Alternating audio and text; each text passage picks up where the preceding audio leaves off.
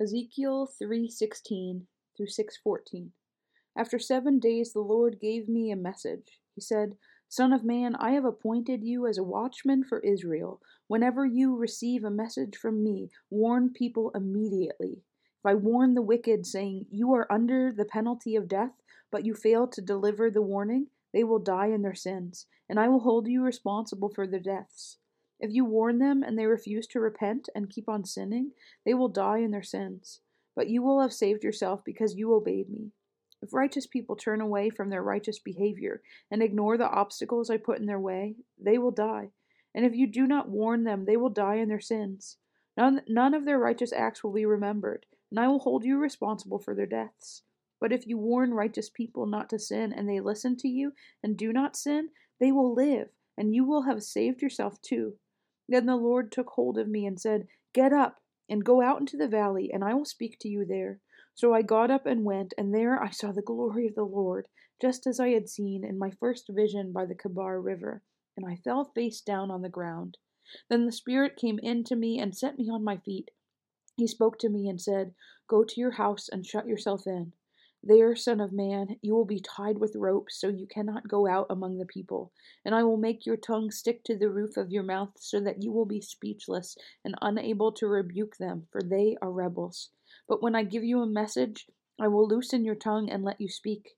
Then you will say to them, This is what the sovereign Lord says. Those who choose to listen will listen, but those who refuse will refuse, for they are rebels. And now, Son of man, take a large clay brick and set it down in front of you. Then draw a map of the city of Jerusalem on it. Show the city under siege. Build a wall around it so no one can escape. Set up the enemy camp and surround the city with siege ramps and battering rams. Then take an iron griddle and place it between you and the city. Turn toward the city and demonstrate how harsh the siege will be against Jerusalem. This will be a warning to the people of Israel. Now lie on your left side and place the sins of Israel on yourself. They are to bear their sins for the number of days you lie there on your side. I am requiring you to bear Israel's sins for 390 days, 1 day for each year of their sin. After that, turn over and lie on your right side for 40 days, 1 day for each year of Judah's sin. Meanwhile, keep staring at the siege of Jerusalem. Lie there with your arm bared and prophesy her destruction. I will tie you up with ropes so you won't be able to turn from side to side until the days of your siege have been completed. Now go and get some wheat, barley, beans, lentils, millet, and emmer wheat, and mix them together in a storage jar. Use them to make bread for yourself during the 390 days you will be lying on your side. Ration this out to yourself, 8 ounces of food for each day, and eat it at set times. Then measure out a jar of water for each day, and drink it at set times. Prepare and eat this food as you would barley cakes. While all the people are watching, bake it over a fire using dried human dung as fuel, and then eat the bread. Then the Lord said, This is how Israel will eat defiled bread in the Gentile lands to which I will banish them. Then I said, O sovereign Lord, must I be defiled by using human dung? For I have never been defiled before. From the time I was a child until now, I have never eaten any animal that died of sickness or was killed by other animals. I have never eaten any meat forbidden by the law. All right, the Lord said. You may bake your bread with cow dung instead of human dung. Then he told me, Son of man, I will make food very scarce in Jerusalem. It will be weighed out with great care and eaten fearfully. The water will be rationed out drop by drop, and the people will drink it with dismay. Lacking food and water, people will look at one another in terror, and they will waste away under their punishment. Son of man, take a sharp sword and use it as a razor to shave your head and beard. Use a scale to weigh the hair into 3 equal parts. Place a third of it at the center of your map of Jerusalem. After acting out the siege, burn it there.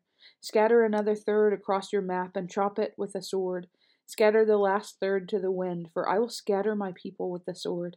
Keep just a bit of the hair and tie it up in your robe. Then take some of these hairs out and throw them into the fire, burning them up. A fire will then spread from this remnant and destroy all of Israel. This is what the sovereign Lord says. This is an illustration of what will happen to Jerusalem. I placed her at the center of the nations, but she has rebelled against my regulations and decrees, and has been even more wicked than the surrounding nations. She has refused to obey the regulations and decrees I gave her to follow. Therefore, this is what the sovereign Lord says. You people have behaved worse than your neighbors, and have refused to obey my decrees and regulations. You've not even lived up to the standards of the nations around you. Therefore, I myself, the sovereign Lord, am now your enemy. I will punish you publicly while all the nations watch. Because of your detestable idols, I will punish you like I have never punished anyone before or ever will again. Parents will eat their own children, and children will eat their parents. I will punish you and scatter to the winds the few who survive. As surely as I live, says the sovereign Lord, I will cut you off completely. I will show you no pity at all, because you have defiled my temple with your vile images and detestable sins. A third of your people will die in the city from disease and famine. A third of them will be slaughtered by the enemy outside the city walls, and I will scatter a third to the winds, chasing them with my sword. Then at last my anger will be spent, and I will be satisfied. And when my fury against them has subsided, all Israel will know that I, the Lord, have spoken to them in my jealous anger.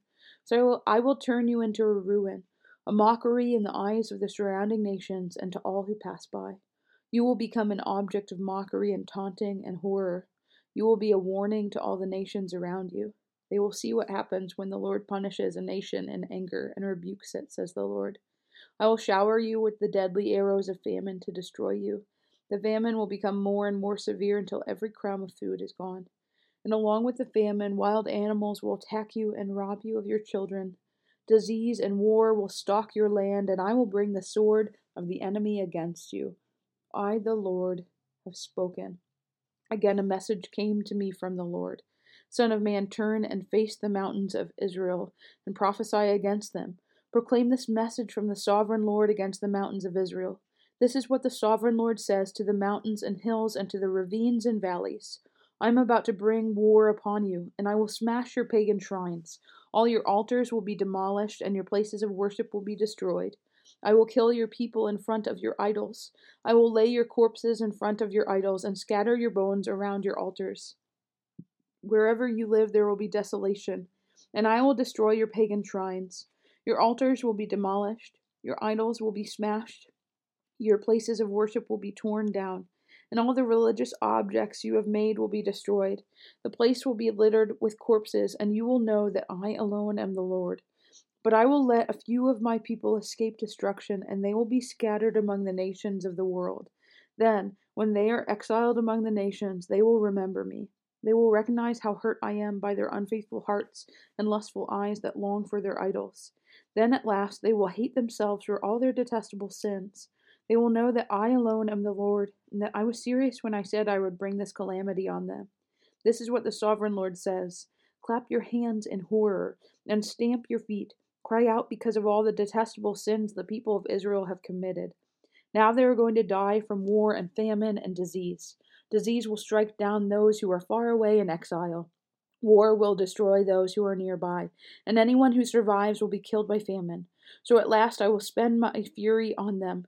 They will know that I am the Lord, when their dead lie scattered among their idols and altars on every hill and mountain, and under every green tree and every great shade tree, the places where they offered sacrifices to their idols. I will crush them and make their cities desolate from the wilderness in the south to Riblah in the north. Then they will know that I am the Lord. Hebrews chapter 4. God's promise of entering his rest still stands, so we ought to tremble with fear that some of you might fail to experience it. For this good news, that God has prepared this rest, has been announced to us just as it was to them. But it did them no good, because they didn't share the faith of those who listened to God. For only we who believe can enter his rest. As for the others, God said, "In my anger I took an oath. They will never enter my place of rest." Even though this rest has been ready since he made the world. We know it is ready because of the place in the scriptures where it mentions the seventh day. On the seventh day, God rested from all his work.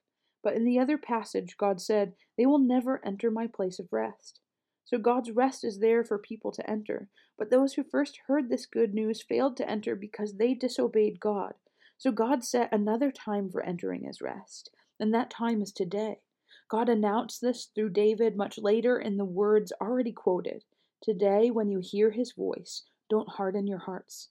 Now, if Joshua had succeeded in giving them this rest, God would not have spoken about another day of rest still to come. So there's a special rest still waiting for the people of God. For all who have entered into God's rest have rested from their labors, just as God did after creating the world. So let us do our best to enter that rest. But if we disobey God as the people of Israel did, we will fall. For the word of God is alive and powerful. It's sharper than the sharpest two-edged sword, cutting between soul and spirit, between joint and marrow. It exposes our innermost thoughts and desires. Nothing in all creation is hidden from God. Everything is naked and exposed before his eyes, and he is the one to whom we are accountable. So then, since we have a great high priest who has entered heaven, Jesus, the Son of God, let us hold firmly to what we believe. This high priest of ours understands our weaknesses, for he faced all the same testings we do, yet he did not sin. So let us come boldly to the throne of our gracious God. There we will receive his mercy, and we will find grace to help us when we need it most. Psalm 104, verse 24 through 35. O Lord, what a variety of things you have made. In wisdom you have made them all. The earth is full of your creatures.